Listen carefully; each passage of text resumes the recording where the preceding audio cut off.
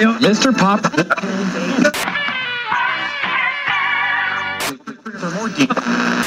I think that's one of the reasons I sleep in, so I can miss breakfast radio. This is Rock and Roll, your weekly shot of sport and music with Kevin Hillier, Brian Mannix and Mark Fine. There you go. So bite your ass, Mannix. I'll try. Yeah, well, I'm sure you will. And on that cheery note, and while we anatomically consider that visually in our heads, welcome to Rock and Roll. My name's Kevin Hillier. Another big week in the music industry, another big week in the entertainment industry, another big week in the sport industry, another big week in the food industry. And, of course, at the head of that is Mark Fine from Lenny's Fine Foods in North Caulfield. Hello, Finey. Hello, Kevin. How are you, mate? I'm good. And I should say, and another big week in the tattoo industry. Got another one. Finey's another one done. Yep, they keep on coming. Jeez. I mean, the good thing is if I don't like them, you got to keep them, don't you? But I love them. No, I like them. It's a bit like co-hosts. You know, if you don't like him, you can. Oh no, there's Brian. Hello, Brian. Hello, Kev. Hello, Mark. And hello to anyone listening, or you listening. Sorry, I'm not going to be off to a good start. Okay. If we can just get them to name off, please. The three of you are listening. Just introduce yourselves and we'll move on. All right. How's your week I've got been? a question for Brian. Oh, okay, good. Start with that. Go. When are you playing next in Melbourne? I'd have to have a look. In March, I think the 24th, but I don't know. You know, this is not my area. Is that the one you're doing at the Stall Harness Racing that I saw a Facebook post of today? Oh, yeah. On the 18th, I'm playing somewhere. And on the 19th, I'm playing at the football. I'm playing at because Hawthorn's bringing back their 83 premiership team or something. Yeah. And fortunately for me, they're playing the Bombers. And I think we go on and sing a couple of songs before the game and a couple of songs at half time and get to watch the game. So looking forward to that. So what? That's a Bombers? No, it's a Hawthorn home game, obviously. Yeah. At Marvel or? I think it's at the G. Wow. So we'll be on Meatloaf's little stage there. And you won't be on the ground? No, not for these. They just get the Meatloaf stage out. But is that pre-season or? No, that's round one. Oh, okay. Oh, wow. So that's pretty cool way to get it for me to get into the football the 83 season. premiership side, so this would be what, the 40th anniversary? Yeah. Okay. Exactly that. Okay. You've got it. Yeah, so that's good. So would you adapt? But are you playing a gig at night somewhere? Yeah, I am, but I've just written down where I'm playing that day, and I never write down where we're going, and because I never drive, so I just get there and where we're going, and then ring up Lee or Frankie and say, "Come on, pick me up, off we go." We'll find out. Now, why did you ask the question, Finey? Because is that where you want to take Nat to a gig? Because I'm sick of her asking when is she going to get to meet Brian Mannix. Ah, good on you, Nat. God bless you.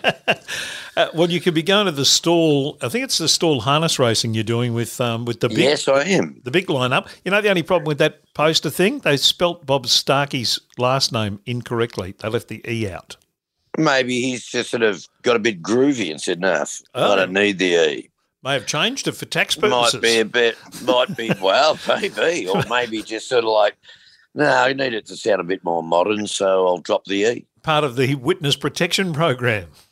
Well, if I wanted to update my name, I'd probably drop the I and just be Bran Mannix. That's the sort of stupid names people come up with these days. You're Anyway, going to drop the I and become Manx. oh, Manx. Don't mind Manx. Yeah, Manx works for me. How's your week been, Brian? Because you know what it rhymes with. Thanks. You're welcome. Yeah, right. Straight to the gutter. Good boy. Good one. How's your? Well, yeah, I had an interesting week. I went and saw an amateur version of Chicago yesterday, which was good, and I saw a show called Glitz, which is just fantastic. But when I was in Adelaide, me and my son, we'd had a few, and we were, we talked about rap music, and so we thought, he started making up some silly raps. And I said, well, you got a microphone there, haven't you? Uh-oh. And he goes, yeah. So I go, come on, we'll go in and we'll rap. So he found some, sort of backing track sort of thing so that we could rap over it. Yeah, that sort of vibe. But it had a bit more melody than that. But anyway. My name is Mannix. I come from... No. I'll tell you what it is in a minute. Anyway, we recorded this in one take. Nobody's allowed to write any lyrics. You just hit record and off you go. Anyway, we did the first one. It came out pretty good. And then we said, all right, let's have another crack. And we did this song, and we kept listening to it afterwards going, this is so bad. It's pretty good. And so then I had another pretty good song called I said, fuck, waking up tomorrow. Anyway, I gave it to this guy, and it became a big dance hit. And, it was like on the DJ's charts around the world, it was like number 11 in America and 15 in Brazil and Bulgaria. It was great. So anyway, I just thought, look, I'll send this stupid song to this bloke. And he come back and he's going, oh, yeah, we'll definitely go with this. It's hilarious. So anyway, so we're going to have another dance song, which is just because here's my part in the song. I know you love my testicles. Would you like to meet my slug? My testicles are Nigel and Brian. My penis is called Doug. Doug would like to dig you all night long. Anyway, that's the vibe. And then Max comes in and raps. It's just ridiculous. But anyway, that's coming to a nightclub near you very soon. Oh, life's funny. Biggest pile of shit ever. And, oh, yeah, great. So who's the bloke you sent it to? Is he like a club DJ or something? He's got I think he makes records. He's got a record company or something, and he gets, all these really cool DJs, they just work on it. Like, the song might sound nothing like what we did by the time it comes back. But, so he'll sample it into the middle of some songs or something? Okay. You send him the threads, and then they'll go, you might, on my last one, they had the main one, and then they had a chill-out mix of it, and then there's like one that just sounded like gay men in tight leather shorts. But, yeah. So, anyway, that was a little bit exciting. I won't make any money out of it, but I like the idea that people in Brazil might be hearing about my slug. Have you and your son come up with a name for your little ensemble? No, we haven't. If anybody's got a good idea, please let us know. There you go. Steptoe and Son has been used previously, so just give that a miss. Give that a wide berth. Mannix and Sonic. Throbber. I don't know. Throbber. There was one of those compilation albums was called Throbber back in 1970, whatever it was. That's where I think we got it from. 1975, 20 electrifying hits. Get Throbber, get it now from Brashers. I got a good name. I got a good name for the duo. Oh, what's here that? we go. No, Supermanic. Hang on a minute. Not bad. Well, yeah. What? It's the name's been staring us in the face all along, and none of us saw it. Or Automanic. Yoko's pussy. Shut up! Jesus. Automatics is like.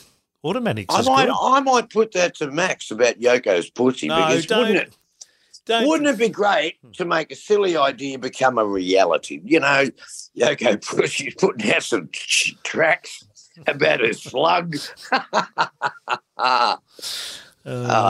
Goodness me. Now, I have to start my little bit here by making an apology to Sophia Loren.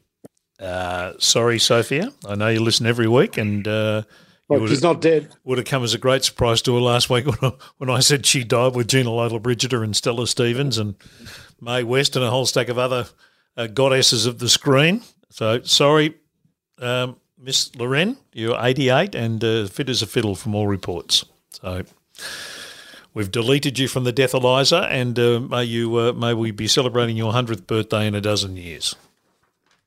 We should start keeping a count on the Deathalyzer at the start of the year. So there we go. Okay, so it's now down from 412 to 411. Yeah, but our numbers will never come down. Well, if you keep killing people that are alive, if you keep killing people left, right, and centre, Kev, you know. Well, it's not something I want to become habitually doing on the program, because we did have a little run there at one stage where we killed a number of people off, but we've since cleaned up our act in that area, and we pretty much now only go with those who we know ideally departed, not those who are still hanging on. I don't think it's a bad thing. I don't think it's a bad thing, because if you're in the Deathalyzer, it's pretty grim, but it's not absolutely certain that you're dead. There is a glimmer of hope. Oh, yeah, right. yeah, we just need a fact checker for the program to be able to come through and make sure that those that we kill off, and I'm 100% sure that the 5 I have this week are all dead. I think we need to... If this program was fact-checked, it could go for 8 minutes. Correct.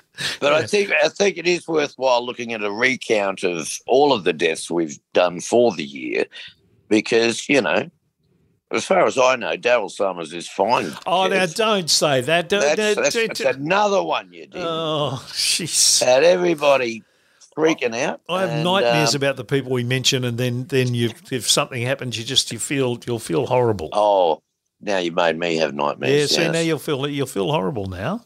Would you have felt better if we'd mentioned Sophia Loren incorrectly, but she died during the week? Would you have felt vindicated? No, I would not have felt better about that. Jesus, Finey. No, you're right on the money there, Finey. I was talking to Kev during the week. We're doing something for Life of Brian, and he told me about this whole incident, and he said, God, I hope she dies this week. God, I hope she dies. Do you reckon that could be a defence if you're charged with the murder of somebody? And why did you do it? Because I had to justify Kevin. Kevin said he was dead, and then we had 7 days before the next show to make good on the promise. See, if I was a modern day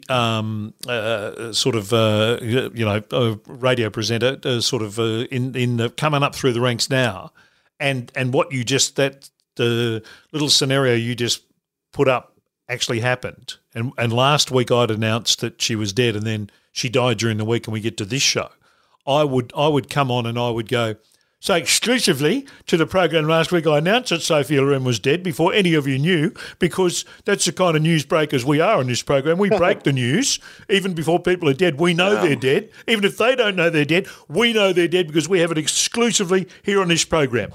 God. Yeah.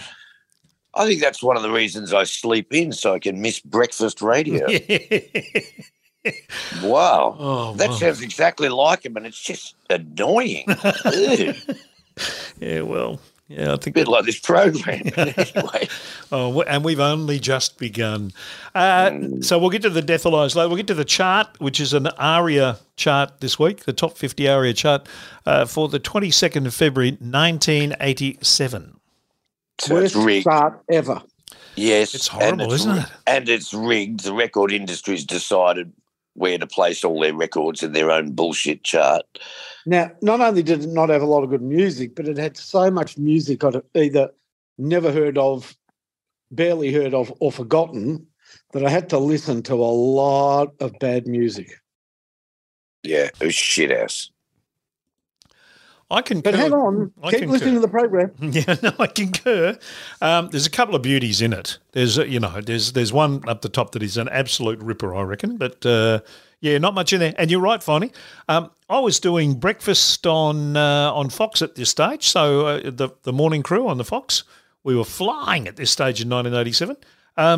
And I know Fox didn't play a lot of really heavy rock and roll stuff, but there's a lot of stuff on this who is Greg Abbott? It's Tony's brother. Yeah, well, he very well may well be, but Shake You Down is not ever going to set anybody on. Lone Justice, I can't remember Lone Justice. Who else was in here that I didn't? Oh, well, your mates are in this one. Mannix? Oh, yeah. They'll Spy feature v. later. Spy. Oh, God, help us all. Genesis are in Why, Lord? Why? there. The are in there. A lot of Glass Tiger. God, that was an awful song. There's some very, very, very dodgy songs in this, but there are a couple of good ones. Yeah, I think record companies are making the records and just packaging the artists at this stage. I think you might be right. Now, congratulations to our women's T20 team on winning yet another World Cup in South Africa in the early hours of this morning as we do this. Our men could show a bit of their aptitude, I guess would be the right expression when the test starts. They're great. Wednesday. They are great, and that is a really good achievement because women's cricket's got quite a lot of depth now. Yeah. But words cannot describe how lucky they were to make the final. Oh, gee, they were lucky. I didn't see the semi. Is that what you're talking about? They made the final on the back of one of the saddest, strangest, most inopportune brain fades I've ever seen in cricket. Please explain. Well, I reckon the best female batsman in the world is the Indian captain, Harmanpreet Kaur.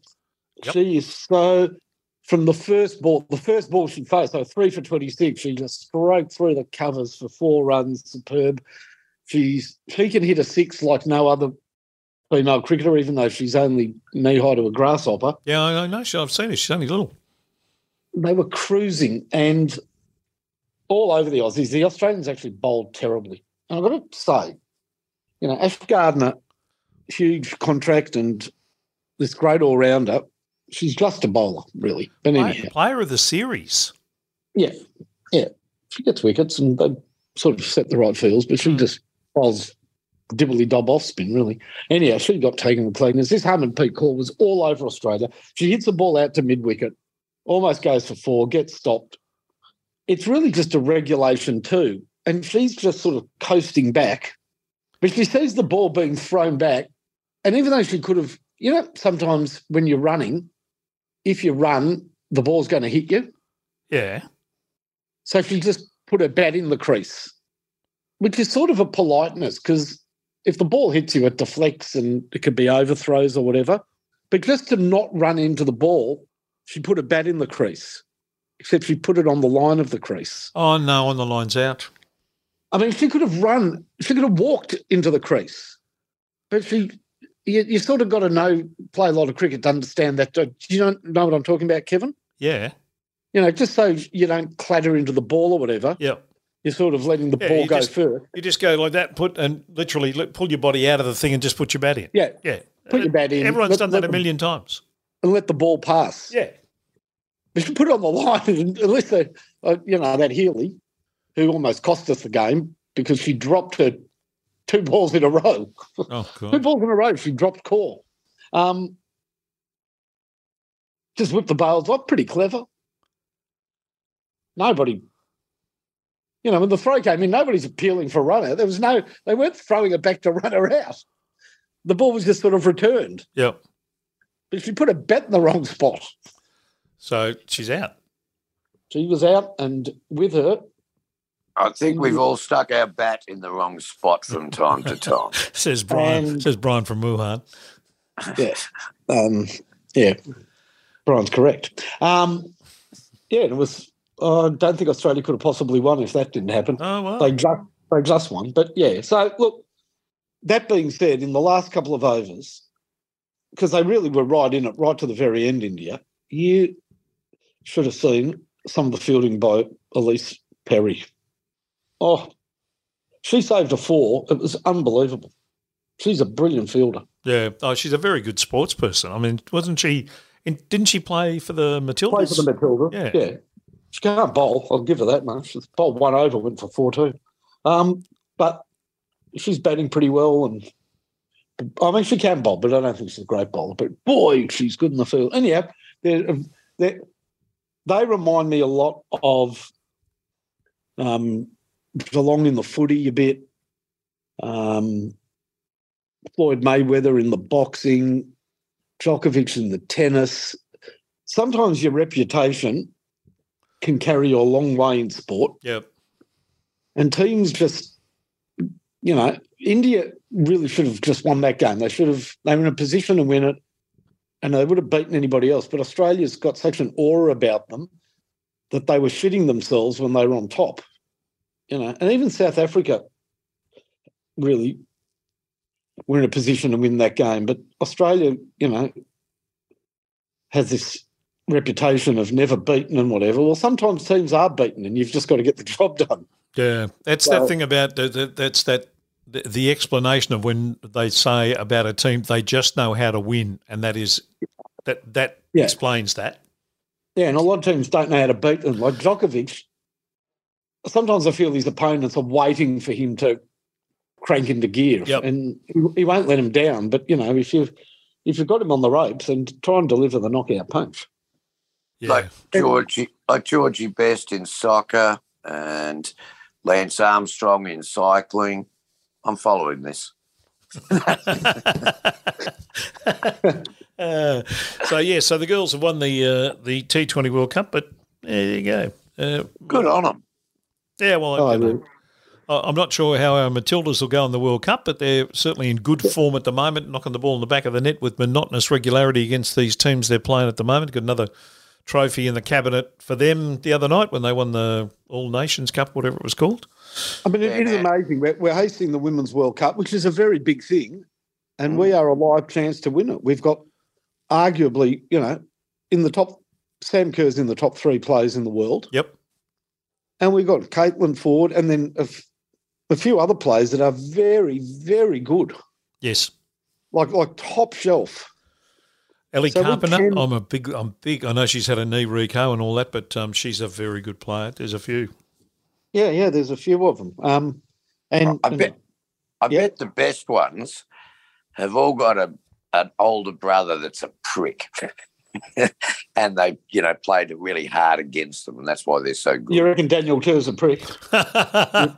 You're probably correct. I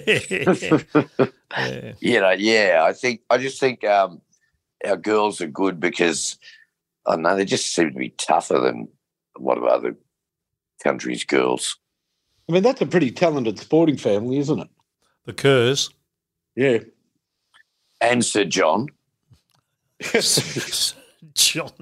Oh, yes, of course he'd be related. They've all made an impact. And Con. Do you agree that Con Kerr is? Yeah, I do. I concur, Mr. Fine. Yeah, there you go. It was a surprising retirement today in the footy. In footy, yeah, that was a surprise. He's only 26. Jason Castagna from Richmond. He's got 2 or 3 premierships, I think. Yeah, 3 maybe. I don't know. I think he did. 26. He had a little hamstring, what we thought was a little hamstring injury in the pre-season, and today just said, no, that's it. 26 years of age, I'm moving on. That's extraordinarily young. Yep. But, interesting. Yeah, very. Is there going to be an announcement come out in a month? About something else, not to do with... Oh, I don't know. I'm just being suspicious. Yeah. Oh, no. He's got to get out of the game before the public find out, perhaps. No. I'd be amazed if that was the case. It's a dreadful thing to say, isn't it? I'm just being stupid. I think he was probably knew that he was going to have to fight pretty hard to get in the side. Yep. This year. I think they're looking to improve on his return a bit. And, if it was a bit of a serious hammy, which maybe it is now, 8 weeks or 10 weeks on the sideline, his season's screwed up anyhow. And there's also a point in your life where you come to the realisation that there has to be more to your life than that is just this phase. I reckon as we see it in the workplace normally with kids now who don't stay in jobs for 10 years or 20 years like my generation certainly did, they're now moving on after 5 years is a long time in one place. Someone said to me today that if they get to 3 years, 9 times out of 10, they're not bored to death with a job, they'll move on. So maybe that's the other thing that's happening in our sport with our sporting people coming up through. They know that They've got the best out of themselves. He's got 3 premierships. He's had a terrific career at the age of 26. He needs to find something else because maybe footy's not going to be the next part of his life. Yeah. Yeah, I mean, I'm still perplexed by Ash Barty's retirement, but then again, she's had a kid and obviously that was calling pretty loud. And Is it, you know that thing where they say, like in showbiz... Has she had a kid or having a kid? No, she's having. Yep. You know, the showbiz thing is always leave them wanting more. You know, don't overstay your welcome type deal. Mm. And I've worked with some people in the entertainment industry who've done that really beautifully through their career. They've moved on from this one. They've got as much as they could get out of that one, so they've moved on to the next project and that. Maybe we're seeing a bit of that in sport because we're seeing a lot of, you know, Tom Boyd, the Bulldogs premiership player, 25 and he retired. They're just it's just not the be all and end all of their lives. I think the way the football clubs run their lives now, you know, you can't have a beer or you can have 2 beers after a game or something, and you just you can't do ketamine in the toilet. No, you can't do the ketamine in the toilet. And every time you go to have a shit, someone's got a camera over the top filming you. Yeah, it's unfair. Look, Casey's friend went out with an Essendon player, and actually Casey went out with an Essendon player for a little bit too. And Casey just said it's just so boring. And the Essendon player was boring. Yeah, because they can't do anything. Yeah, okay. You know, they got to have this sort of meal, and they got to they can't have a drink, and they got to be in bed, you know, you just say, and he was an Essendon player. He can't handball. He can't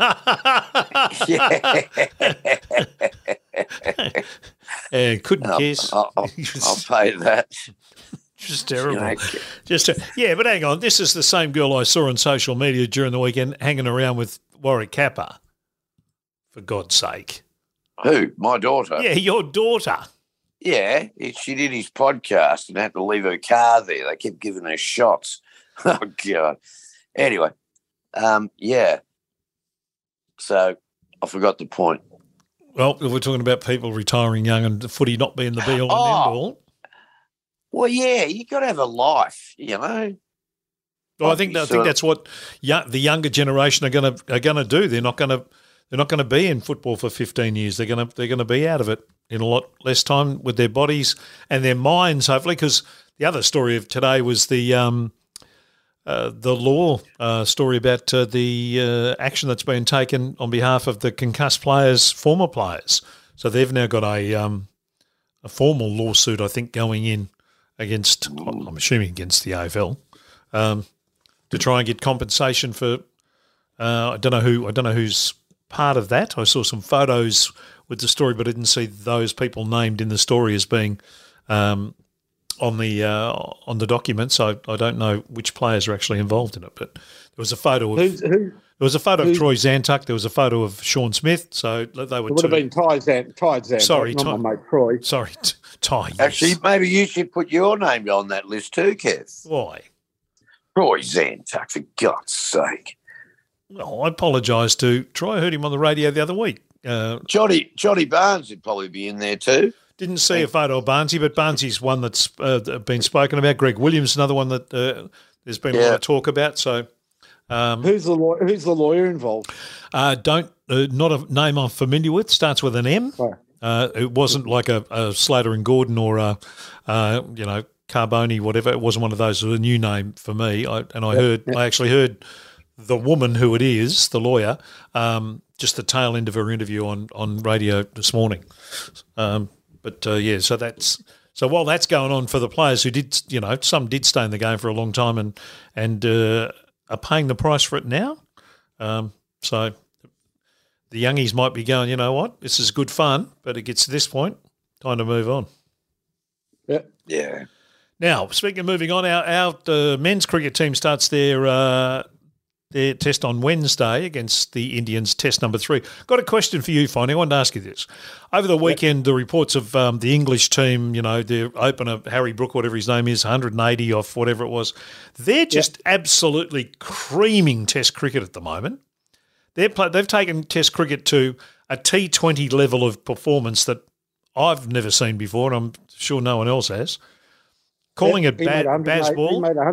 He made 186 of 174 balls in a test. They're calling it Baz ball because obviously it's the creation of the New Zealand coach of the side now, Brendan McCullum. Is that the future of Test cricket? Is the first part of my question, and the second part of my question: Are we capable of playing that? Because we're playing England in the Ashes this year. Well, take Baz ball to India and see how far you get. You'll be out for 60. Or hang on, what were we out for? Because that's what we were trying to do. 90 something, wasn't it? All well and good on the right wickets to try and do it. Yeah. But look, if the wickets are conducive to batting, these guys now know how to hit it. They've got the equipment to hit it. They can play all around the ground. So, yeah, if the wickets are conducive, that might be the future of Test cricket, and it'd make it a very exciting and interesting sport to watch. But we want something in it for the bowlers. I mean, you're a former member of the Fast Bowlers Union, or as they were known by the rest of us, the idiots. Yeah, thank you. It's funny. I was a guest speaker at my old cricket club, and on Friday night, and the captain of the ones, I captained his father, who was a brilliant fast bowler, very good suburban fast bowler, and you know, Julian Weiner, who played with him, said he actually could have played state cricket, but he was nuts. And I regaled the crowd with some stories, and my favourite story, we were playing at North Caulfield Glen Huntly, which is the ground just behind Caulfield Racecourse. Yep. And Jamie, this guy's name, was bowling beautifully, and he's struck the guy on the pads, and it was probably pretty adjacent, but the umpire said not out. And Jamie used to appeal just by yelling and running through to celebrate. You know, just, yeah! Anyhow, it was not out. And he kept running. He ran past the wickets, still with his arms in the air, yeah! Past us in the slip cordon, past fine leg, jumped the fence, and there was a little sapling tree the other side of the fence, and he bounced on it till he snapped it in half. He was so angry that it was given not out. And another great story of his was that we were playing at Cheltenham or something, and we all used to drive separately. We didn't go together in cars. And one of the players turned up and goes, I just saw the strangest thing of all time. Not in Cheltenham, but halfway to Cheltenham, you know, somewhere on the Nepean Highway near Brighton or something. He said, I've just driven past Jamie and he's driving here in his batting helmet. He put his helmet on and got in his car to drive 40 minutes to the... Oh, that's a Paul Hogan sketch, isn't it? That's Arthur Dunger or what was his... He did so many... Oh, God, he did some funny things, Jamie. Once he was the opening bowler and the opening batsman for the other team was from England, from Northern England. And all the batsman said was, centre please, umpire. And Jamie went off his nut. Umpire! It's bloody Australia, mate. Off back to England. Umpire! Off! And the batsman goes, what did I say? What have I done wrong? Like maybe you have to be held back from physically attacking a guy for pronouncing umpire. Yes. A lot of, and I played with very similar sort of blokes over the years. God, they're funny. Nuts. Yeah, not the sharpest tools in the shed. There's no doubt about that. And you would have. What's the rock and roll equivalent of that? And I don't want to fall into the cliche, Brian, of saying the drummer. But I don't know. You chicken. No. I was getting invited to Ella's cake, and I had to text, and so I lost track of what was going on. Oh, okay. So Ella turned 3 today. Yeah, so I keep getting phone calls and texts saying, come down, and it's from all these different people. So it's distracted me. So therefore, I have no answer to that last question, Lucky which I also Phil's, can't remember. Lucky Phil, who's a good mate of Brian's and regular listener to this and many other podcasts that we're involved with, his daughter Ella is 3 today. And Brian is often the babysitter stroke mind. Not often. No, well, you know what I mean. I've looked after her. Yeah, well, that's fine. I reckon it's the other way around sometimes too. After you said babysitter stroke, I thought the next word you were going to say was victim. As I told you last week, she's running around the thing with my dick candle in her hand. It's not right. Yeah, no, it's an education process that Lucky Phil's happy to put you to. Right? So I got to. The education's for you, not for Ella. Ella's fine. Right. I got her a koala, and I got her some baby shark. Oh, very good. Things and some crystal meth. So there you go. Good on you, Brian. Right. Well, let's open the Deathalyzer. You ready? Oh no. Hmm? Yeah, no. All these ones are certified. Welcome to the Deathalyzer. Thanks, Brian. Welcome to the Deathalyzer. And this week on the program, sorry. Just doing the wacky zany FM breakfast stuff. Okay, so George Miller, the director of the movie The Man from Snowy River, remember him? Yeah. 79, he passed away. He's the Mad Max guy. That's him. Passed away at the age of 79. And his babe. I didn't look at the long list because I think he might have died the week before and I missed him and I caught up with him on the... Oh, well, you couldn't fit him in because you had Sophia Loren in. Had I known, he would have got a Guernsey above Sophia. Dickie Davies, the English sporting commentator, died at the age of 94. Did a lot of the soccer stuff back in the 60s and 70s, I think. Ken Warby, who at one stage was the land speed record holder. Yeah. Yep. 83, he passed away during the week. He broke that. He broke the world land speed record on Lake Eyre. No, wasn't it at the intersection of North Road and Tucker Road? The red light camera there. Yeah. And that's why he's in this week's Deathalyzer, because he was recorded. He went. It's a 60 zone. He was clocked at 713 kilometres an hour, which is not uncommon along South Road. And then when he ploughed into the bus stop, that was the end of it. Oh, goodness me! No, do you know how many demerit points you get for going 653 k's above the speed limit? 11,000. Yeah, fair enough. Now I don't know how old this lady was, but she was a bit of a doyen of Melbourne radio there, particularly in the 80s. I remember being very popular on 3AW. Yvonne Lawrence passed away last week. One of the well-known Melbourne radio names of the last couple of decades. You used to listen to Yvonne quite a bit. Yeah. Nighttime show there on 3AW. Yeah, she came around and gave me a nighttime show. Yeah. No, sorry. Let's speak ill of the dead. Yes, exactly, Brian, you little heathen. No, at least I'm not speaking ill of those alive, Kev. Oh, okay, all right. Finally, Barbara Bosson passed away at the age of 83. She was one of the. She was Frank Furillo's wife in Hill Street Blues. She was a terrific actress, Barbara Bosson. I remember her. I think it's pronounced bosom, Kev. It's not pronounced, Brian.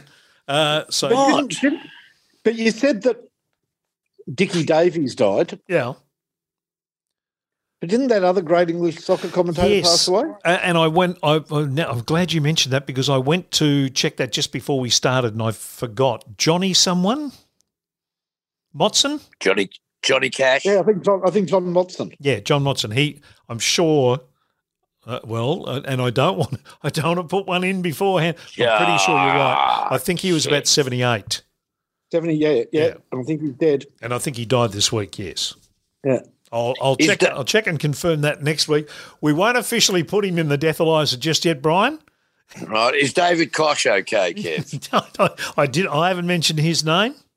No, but he's still alive. Okay. Good answer, Finey. It's the perfect. And it's pronounced cock. But only if you've met him. Well, how do you pronounce this Japanese restaurant? Fuku. Fuku. Is it? Well, I don't know. I call it, you know what I call it. I know you call a spade a shovel. I'm aware of that. Well, you know, I think spade's a little bit racist, Kev. We can't be saying that anymore. Okay. Shovel from now on.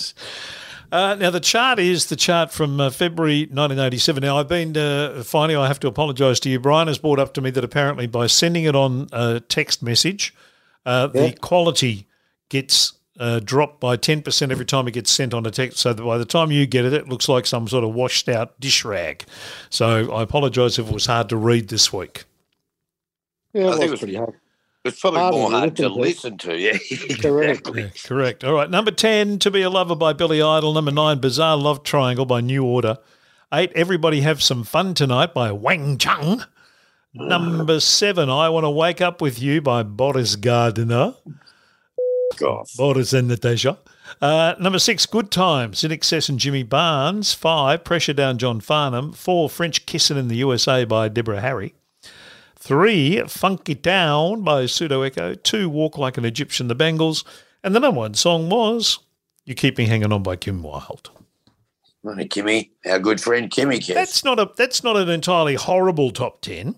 We've had worse top 10s than that. But once you dig past the top 10... Yeah, it's shit. Boy. It's record company manufactured crap. People that are talented trying to make hit records rather than just making good music. But interesting fact, the French Kissing in the USA, I'm about 95% sure that is written by Chuck Lorre or whatever, the guy that creates 2.5 Men. Oh, yeah? That TV producer guy. Yeah. I'm pretty sure he wrote that. Okay. And he's alive. I had a listen to it today because it's not one that popped straight into my head. I didn't realise until now, and now that I looked at the chart, that it was listed as a Deborah Harry song and not a Blondie song. Oh. Which is, I don't know whether that's a type of... well, yeah, okay. Well, maybe that's why he wrote it, because she's had a bit of a blue with Chris. Well, they did fall out, didn't they? Yeah, and then he got sick and she got back. And now they're not. I don't think they're together now, but they're certainly. No, she's with me now, Kev. Oh, that's right, of course. How silly of me! French Kissing in the USA. I'm just trying to find who wrote it. Chuck. Well, yeah, Chuck Lorre's the bloke behind 2.5 Men. You're right, but I'm just trying to find out if it says. I reckon. The song was written by Chuck Lorre, who would later become a successful sitcom person. So you're right. Yeah. How about me? Yeah. How about you? How about me? All right, so that's the top 10. So let's get to the nitty-gritty of what's going on here with the good and bad 3, because it's a fair bit to choose from. Finey. Oh. All right, number 3, bad. I know there are some people that like this performer, but those people are... And look, everybody's got their own taste in music, but I don't respect that. If anybody owns an album, but I'll say this: if I was going to somebody's house and I knew that wouldn't even have to play it. If they had an album by this artist, I would say that I've got a bowler. I can't come. Like I'd rather have a deadly African virus than listen to Krista Burke. And Lady in Red with this overplayed dreck with some fictitious, beautiful woman wearing red. So then every woman that wore a red dress was Lady in Red. And one of Lady Diana's favourite songs I just hate it. Is that what the connection to that was? Because there's always been a connection in my head that something about her and that song. That's her favourite Oh, song. okay. But there are also rumours that he might have gone down the alleged rumour of Brian Adams. I think she's, there's rumours that she was putting it out a bit there, and Brian Adams being one and Krista Berg perhaps being another. Oh, okay. There you go. Judging by those eyebrows, he'd be very virile. So, anyhow, I can't stand his music, and this overplayed song is at the top of my list of reasons why I don't like him. Very good choice for a cruddy song, amongst many cruddy songs. No, that is, it's a dirge. It should be, his name should be Chris the Dirge. Anyhow, yeah, he can please him. Is he dead? When you do, no, he's not. Just sounds like it. Hey, I don't know Hey. him. He could be a lovely bloke. I don't wish any ill on him personally, but his music should be dead. Hey, Brian, when you do morning melodies at the Twin Towns RSL club, by March of next year, when you're on the morning melodies circuit, will Lady in Red be one of yours? probably not. No, Okay. I'd be doing more Dean Martin. Right, okay.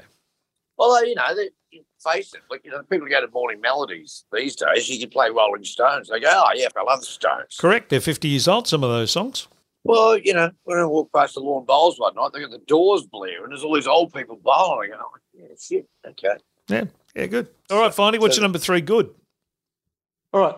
I don't say that I really actually ever loved this song, but have you seen the movie American Psycho? Not in its entirety. Oh, it's just a brilliant movie. It was a brilliant book by Brent Easton Ellis, and it's an even better movie because, you could never imagine making a movie out of that book. It's so horrifically, violently, the most explicit description of murders ever. But Yep, I've read bits of the book too, not the whole book. But the movie's actually almost a satirical comedy, and I don't want to give a spoiler alert, but you've got to watch the movie to understand why it's horrific, but not horrific at all. It's so clever. But one of the things in the movie is, because it's all about the excess of the 80s. Yeah. It's just this satire of the American excess of the 80s, is that he commits these outrageously ferocious murders to the soundtrack of the 80s. And one of the songs is Hip to Be Square. And and him carving a woman up with a chainsaw to Hip to Be Square. And what he does is... That was the film clip, wasn't it? Wasn't that the film clip? You and Lewis carving something out. Sorry. But there is a film clip of that from the movie you can go and watch, because while he's committing the murder, he explains sort of in a like a lecturer what's great about Hip to Be Square, the song. Is that right? Listen to the acoustic. Listen, it's a lecture on the song while committing a murder. It's very enjoyable. Okay. So I actually quite like it. So Hip to Be Square now has a place in my heart. There you go. I'm tipping that if Brian walked into someone's house and they had a Huey Lewis and the News album, he'd be telling me he had a batsman or a bowler, one of the two. No, I reckon they've got it. They write good pop songs, they had guitars and that. And from what I understand, he's one of the. He did reach the happy ending after rock and roll. He lives in some castle somewhere and, puts out a record if he feels like it, and they go and do a tour. They're always welcome to go and do some 80s show or something. But he's living the dream, that bloke. So Huey? Well done. Yeah. Huey's one of the few blokes that rock and roll, he didn't end up with a drug problem or anything. He just bought a castle or something and lives in Italy or somewhere. Yeah, he's killing it. I reckon you got him mixed up with someone else. I think he lives in San Francisco and he's had an ear problem and got vertigo problems and stuff. Oh, Kev, you probably reckon he's dead. No, he's alive. He plays a lot of golf. He couldn't be very good if he's got a balance problem. Yeah, well, no, it was an ear thing that stopped, like what is it?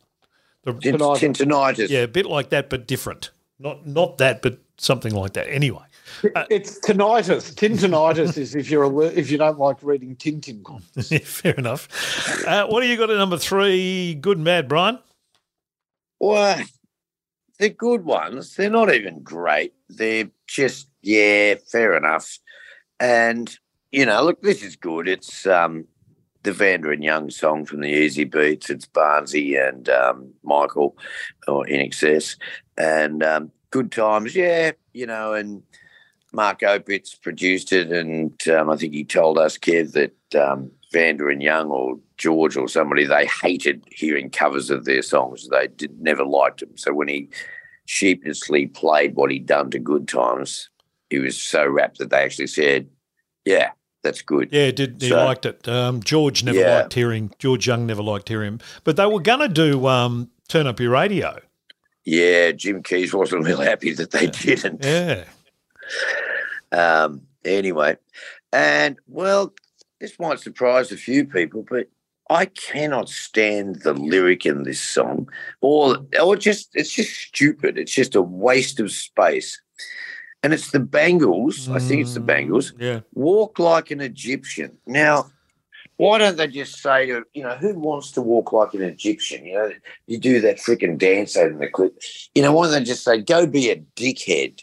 Walk like a dickhead. You are, just act like a dickhead. It means nothing. It's soulless. It's just, and I really like some of this stuff, but this is just rubbish, and it really shits me, this song. So that's my number 3 bad. Yeah, but Susanna Hoff sings it. Oh, I wonder if she did it in the nude, because she did Eternal She did Flame when I was listening to it. Oh, nice. Oh, she's one of the most beautiful women in the world that I've ever been within a foot of. I think she's... Well, the producer told her when they were doing Eternal Flame that Olivia always sings in the nude. Yeah. And she goes, oh, really? Yeah. So she nuded up and got in their little booth, nuded up, and she goes, oh, yeah, that really helps. It's like, course. That producer got a Grammy for that. Yeah. Not for the song. Yeah. He sold a hell of a lot of videos too. Yeah, yes. All right, so number 3 good is Good Times, and number 3 bad is Walk Like an Egyptian. My number 3 good is they only had one hit this lot, and they went off and did some stuff with Sheryl Crow and got involved in all sorts of other things, and one of them was the boyfriend of Tony Childs. David and David, Welcome to the Boomtown is my number 3 good. What? Oh, I was actually referring to the name of the band. David and David. Well, yeah, blimey. You know why? Because both their first names were David, Brian. Well, they could have called themselves Yoko's Pussy and then really made something of themselves. Correct. But David and David doesn't work. Welcome to the Boomtown. That's my number 3 good. Just an interesting little song in a sea of what is basically a lot of crap. And my number 3 bad, I thought I had 3 bad ones. And then I went and listened to some stuff like Viney did that I hadn't remembered and hadn't heard, and I found 3 new bad ones. Hey. Yeah, because, Jesus, there's some shit in here. But I have to say, if you want to, if you like Madonna, you like Madonna's sound, you like the way she looks, you like the way her records are constructed, and you like all those things, don't buy Stacey Q 2 of Hearts, because that's everything that Madonna does badly, Stacey Q does twice as badly as Madonna does it. So this is like a bad Madonna song with the bad Madonna vocals, the bad Madonna lyrics. Everything about this is bad. It's called 2 of Hearts by Stacey Q, and it is a piece of crap. She's no Sabrina, Kev. She most certainly is not. And it even looks like Madonna in the clip. It's like, really? Like, sorry? One little, small, tiny piece of originality in there somewhere apart from just your name? Anyway. Viney, number 2 for you. Number 2, bad. People are going to get stuck into me for this, but if a song annoys me, it annoys me. And every time I've heard this song ever, it just it's really fucking annoying. Yeah. So apologies, because I know he's been responsible for some of the great music of all time. Oh. But you can call me Al. Oh. Fucking annoys me. Sorry. Wow. Geez, that is a surprise. I just find it a really annoying song. Yep. I admit to being a massive fan of Simon and Garfunkel. I wasn't all that keen on a lot of the solo stuff.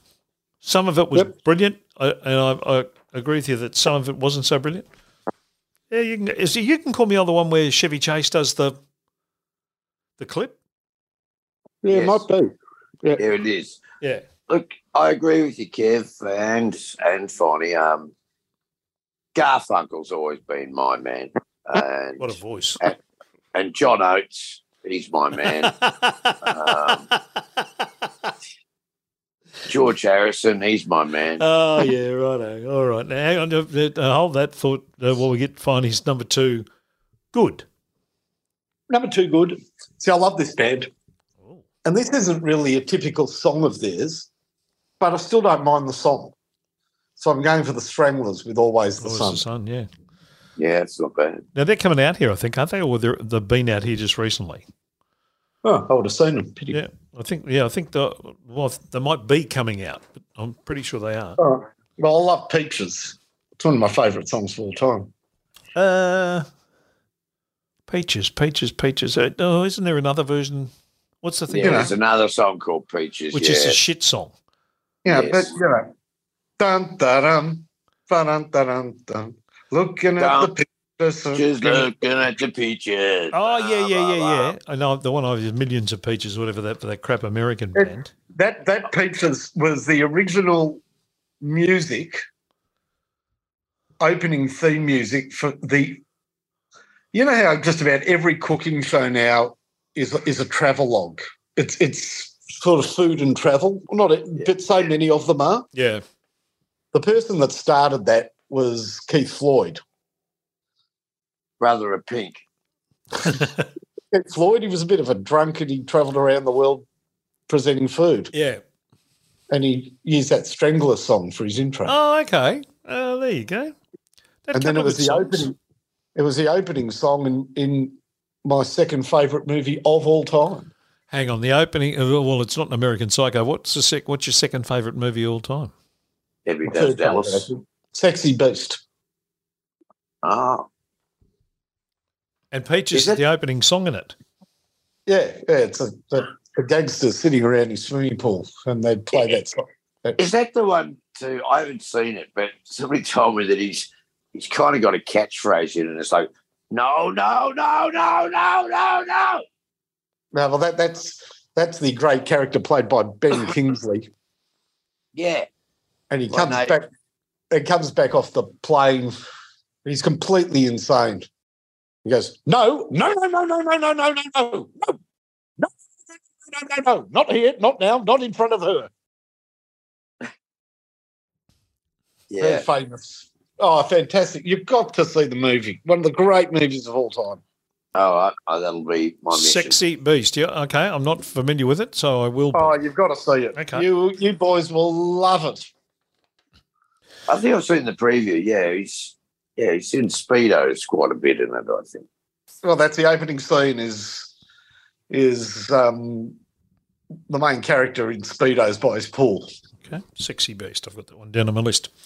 All right. Michel Benix.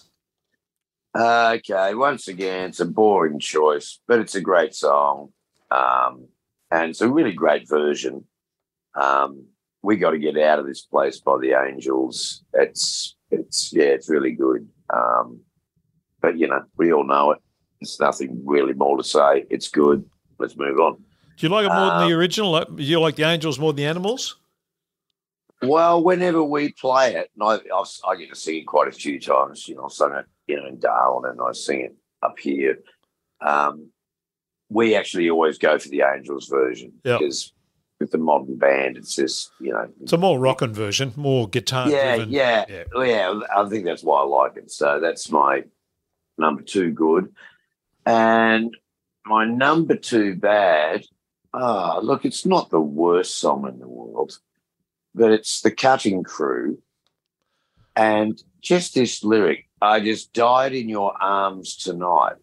To me, I just can't get past the fact that, like, something die, like you just did a big fart while you were cuddling your girl. And every time I hear it, it's like, I just died in your arms tonight. It's like, I'll stop farting on the poor bitch, It just sounds like he's slipping out sleazy but deadly farts.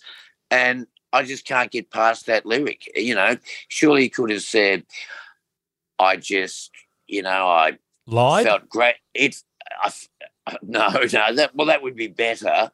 He may as well just, for my ears, he may as well just said, Fried? So I shit my pants in your arms tonight. I just died in your arms. When people fart, they used to go, something died. And so I just never, it's like Paul McCartney. Oh, feel like letting one go. It's like, don't write songs about farts, fellas. Come on. Right. You're better than that. Okay. So I just half shit myself in your arms tonight is my number 2 bad. Okay. Well, The Cutting Crew. All right. Yeah, we can cut them right out. My number 2, good. Don't Dream It's Over, Crowded House. Good song. Just a good song. Just, Neil at his very best, I reckon. Not many Crowded House songs that are better than that one. And that's a beauty. No wonder it was a big hit all around the world. And number 2, bad. I didn't remember this one at all. And I watched it, and then I thought, you've done yourself a favour by not having that in your memory bank whatsoever, Kev, because it's just an awful, awful song. I thought they were taking the piss, and then the more I watched the clip, thinking, nah, they're actually serious about this. The Mob called Cameo, and the song's called Word Up. And it may be tongue in cheek, and I may have missed it, but the 3 gentlemen at the start of the clip dressed as cops in cop uniforms, and then they start shaking their ass and wiggling around and stuff, and then the bloke who looks like Coolio, he's wandering around going word up and doing, and it's awful. It's just an awful song from start to finish. So happy to put that in as my number 2. I've got a good one coming up at number 1. Now let's have a look at the podium at the moment for Finey, and the good side is Hip to Be Swear by Huey Lewis and the News. I never thought I'd have either of you two ever put a Huey Lewis song in your top 3. And then Always the Sun by the Stranglers. On the bad side, Lady in Red by Krista Berg, and You Can Call Me Al by Paul Simon. What goes number 1 ahead of those little morsels, Finey? Okay, number 3, bad. All right. Now, I don't know, do you like this? I don't know whether this band is popular with you or not. Oh, well, I don't know until you tell me. I'm not even sure who you is. Is he talking to you or me? You, Brian. Are you? Where does Wawa Nee sit with you? Look, could you just call me they from now on if you don't mind? I find this you stuff very offensive. Wawa Nee. Look, I worked with Paul a lot.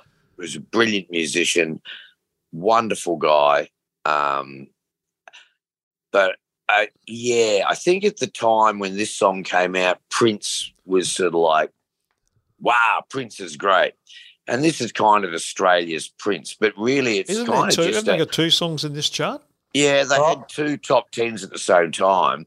I'm talking about Sugar Free. Yeah, but they're both kind of just like a jam with some lyrics stuck over the top. So go for it. But he's a lovely bloke. I just want that to be the late Paul Gray, terrific fellow, and Steve Williams who played guitar on it, who co-wrote it.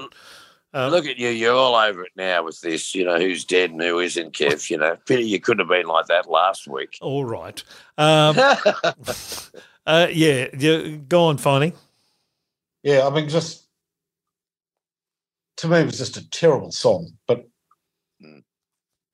squeaking his way through some terrible lyrics and, maybe before their time because everything's sugar-free now, sugar-free Coke and whatever. They probably could have got a huge deal with some soft drink company. They probably could have, actually. The funny thing is, it was a dance floor. You put it on and the dance floor filled. Yeah. It was a great cruise. But interesting about that song, I think that's what, is that the one we had the video and there's the chick with her tits out in the video and he's actually kissing her tits and stuff in the video. And he Hang on, comes Brian, home. I'll look it up. What's it on the porn channel? No, it's like a soft porn video. The uncut version. I don't know what they put on it, Donny Sutherland or whatever, but Well, I was watching the circumcised version. It wasn't very good. he's there and he's licking the tit on this chick and it's just rolling around in bed. It's just like soft porn. And he comes home from the shoot and his wife says to him, "How'd the shoot go?" And he goes, "Oh, yeah, it went all right. Yeah, I suppose. Yeah, okay." And didn't tell her. And then she sees the fucking video. Wow. He wasn't in a good place for a little while after that. She was furious. Wow. Understandably, I would imagine. There you go. Well, Yeah, there you go. Chuck Lorre, Nipplegate, it's all happening. Well, there's, I don't know, Sexy Beast and Wah Knee film clips. I don't know which one's going to win out there, boys. It's going to be a bit of a struggle. Well, there you go. Now, your number one good? So my number one good, I know, of course, that our friend Brian's not going to like this at all. I hope that's your finger in front of the camera. Yes. But it's the Communards Don't Leave Me This Way. What? That's good. Yeah, I think it's great. I knew Brian wouldn't like it. That's my number one good. That's the disco song, Don't Leave Me This Way, that Thelma Houston did a version of, and the Communards did it. Now, the Communards was the English, was it, now, who was the singer in the Communards? Little Johnny someone? Jimmy Somerville. Jimmy Somerville, that's him. Not Johnny, Jimmy. Little bastard. Well, hang on. Sorry, is there an echo? You talking to yourself, Brian? What? Who makes a video where they get punched up in it? You know what? God, what are you selling here? He's little squeaky Ethel Merman whole falsetto voice. He's shitty over. He look. I don't mind people looking gay, and that's fine. But he looked like, I want to do some really dirty fucking shit. And it's like, I just did not want to him at all. And I don't mean to offend anybody that's gay because I've got a lot of gay friends. But do you know who the other guy in the Communards is? I'll plead ignorance. For some reason in my head, I'm thinking it's one of the Culture Club blokes, but I'm wrong, aren't I? No, his name is Richard Coles. Oh, that'll be right. Dick. Oh, no. He's a very, very interesting person. Where do I know his name from, Finding? Richard Coles was a member of the Communards and he was also a vicar. Oh, no, okay. Not. Oh, that'd be fucking right. Oh, he became it's a really interesting story. To listen, you've got to hear an interview with him. Okay. He was interviewed. He's done a lot of interviews, but it's an amazing story how he went from a pop star, because he was brought up very religiously, to a very famous vicar. So hang on, he became a vicar after the Communards? Oh, yeah. Oh, wow. Yeah, he was vicar. That is interesting. He felt after the Communards that he had to repent. Oh, stop it. No. I'm saying, but he's like a very famous gay vicar. Oh, here you go. Yeah, but we love our famous gay vicars on this show. In fact, why don't we have more famous gay vicars on the show, Kev? Life of Brian, we can just pack it out for the half a year with some famous gay vicars.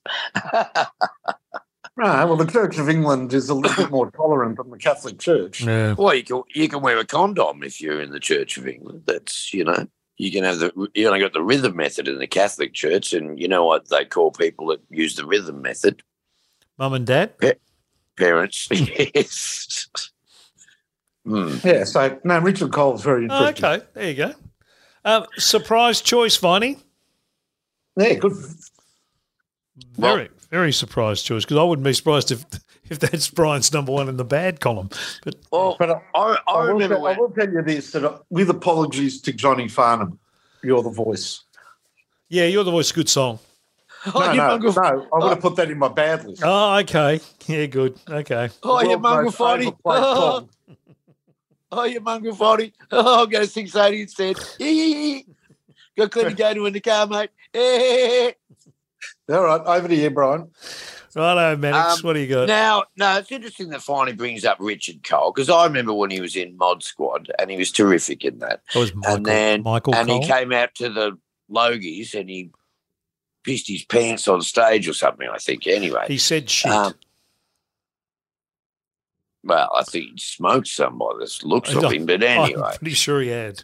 Yep. That he went on to join the Communards and these days is the famous gay vicar. That's almost right up there with Yoko's pussy. Okay, number one, good. You've already said it, Kev. Don't Dream It's Over by Crowded House. A great song. And it was so moving watching them on their final concert, which didn't turn out to be, Farnham organised that. That was, I think, the last song they played on the steps of the Sydney Opera House. And it was just, I felt myself getting really fucking misty over it. It really moved me. And because it was the last time they were going to play together, and that song, I just thought, it's a whole mix of emotions. And was Paul still alive then? Yes, he was. Yeah, okay. And I felt a little tear when I watched that. So easily that. Now, Kev, you can tell everybody what my number one bad is. I can tell everybody. Yeah, I reckon you'll guess it. You'll know. Hang on, I'll just do a little look down here. It's not Boris, is it? No, it's not Boris. Hang on. It'll be someone I like. Come on. It'll be someone I like, and I haven't seen it. What band have I bagged more on this show over? I reckon Rowan would know who it would be. I've been bagging this band from day one. I'm suspecting that it's either Genesis. No. Oh, geez, that's a good call. But no. Europe? Or the Eurythmics. No. And actually, Europe nearly made my good list. That's how bad this list is. The final countdown, it's a heap of shit. Compared to some of the other shit on this, it's not too bad. Band you've bagged since day one. All right. Since you can't let me have a go. Yeah, you have a look down here. Finey. Hang on, I've got to bring it up. I'll get there. I can't find Hall of Notes. Oh, I can read this bloke like a book. Yeah. They're Australian. There's a clue. They're Australian. They're Australian. Not Mondo. You're not to put Mondo Rock in there. There would be the Mentals. That song, both of those songs probably deserve to be in there. They're both shit. Both not great songs. Hang on. Pie versus Pie. There you go. Well done, Finey. Me dead. That's not the name of the song. It should have been. Don't tear it down. What? Oh, you're a conservationist now. Oh, you want the buildings to stay there. Well, good on you, mate. He's had those horrible outfits, and they just were a very, very, very poor man's Midnight Oil, complaining about shit that they didn't even really give a about. And I had to listen to this at the start, but I thought, okay, the bass line's going all right. Yeah, okay, I can deal with that. And then they got the matte finish guitar sound on one bit and the other thing. It's like, that's a good thing. No, it's the Rockman sound of the 80s. They come out with this device and then everybody just used it. So it's just a cliche. Yeah. And then he starts freaking singing. I fair dinkum. This bloke has got a range of maybe 2 tones. it's just like, don't tear it down. It's like, Lemmy from Motorhead has a better range. So that's my number one bad. And they haven't disappointed me. I listened to it again for the first time in years, and it's still shithouse. So Spy well done, versus boys. Spy. You get the Lifetime Achievement Award for being shit. Yeah, sorry, I did flick past them. I missed them as I went down the list at number 36. Lucky you. Don't tear it down, Spy versus Spy. My number one good is mate of yours that you've done. I know you've done many shows with this bloke. I just think this is such a good version. I mean, when the song came out originally by the Little Disco Mob that did it, it was good, but it wasn't great. But then when Pseudo Echo got a hold of Funky Town, they absolutely tore that.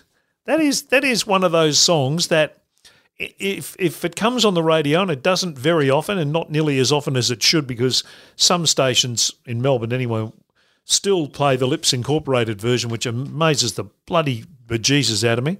But Funky Town by Pseudo Echo is turn it up and doof your way through the next 3 minutes, because it's well worth it. Good song. Well, good version. Really, good version. I would have put it in, but I've put it in before. Yeah, I heard it the other day. Again, I listened to it today to refresh, but it is just, it's just boom, boom, boom. It just, he got that one right, Brian. Yeah, he did. Who was it, Brian Cannon? Yeah. Yeah. And he it was at the time, it's reflected in this chart that suddenly covers, because I think we've just got the CD coming, has just been taken over from vinyl about this time. Yeah, I think Farnham's was the first Australian-produced CD. And the reason that we wanted CDs, or the record companies did, is because their greatest asset is all of their old records. So, suddenly you've got to buy the Beatles collection again, or the Stones CD, collection again. Yeah. So the CD meant that everybody had to rebuy their old stock.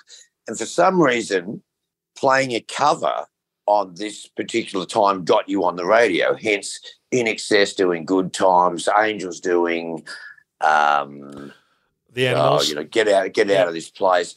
There's a whole lot of, and Brian Cannon, Pseudo Echo doing Funky Town.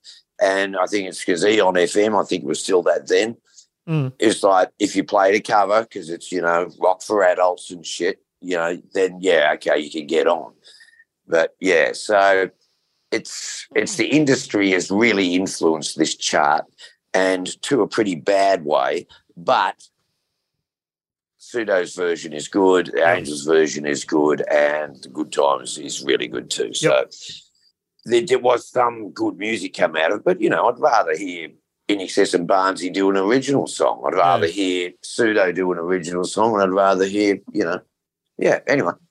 And my number one bad is an original song, and I just think it's awful. It's from a movie that went nowhere, didn't do this bloke any favours, from a soundtrack point of view and from every other point of view from what I can gather that went on. And that is Rooms for the Memory by Michael Hutchence from the Dogs in Space soundtrack. Just sounds like a really bad David Bowie song. And it just sounds like a Bowie song. He sings it like he's David Bowie, and he's better than that. And it just, I remember not liking it, and I didn't commit it to memory. I had to listen to it today to refresh my memory, but listening back to it, I just thought, what an absolute waste of this man's. Is it a Bear Garden song? Because don't know. Because the character he plays in Dogs in Space is based on the singer from Bear Garden, or somebody in Bear Garden. Oh, okay. So that's probably that Bowie. That's where the Bowie thing probably comes in. That song came from Dogs in Space. Yeah, it did. And so therefore, I would think that it's probably a Bear Garden song, and he's possibly just trying to. He's acting. Emulate. He's acting the song because that's what the guy did. Yeah. So we'll give him a little bit of space for that. Yeah. No. Okay. All right. I will. I'll cut him some slack on that, but just not a good song. Just a very, very ordinary song, to be honest. Sound like an outtake song, one of those songs that you really didn't want to do, and you do it to fill up the album or the soundtrack. And they should. they're a bit like Johnny Justin. The singer of that band looked like a rock star, looked like a pop star. He just had the look, same as Johnny Justin. Yeah. I just never quite had the song. Yeah. Yeah, there you go.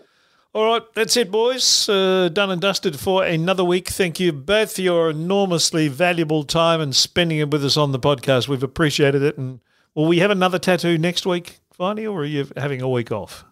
No, hopefully I'll get some more. Oh, okay. It's a busy lad, is our Finey.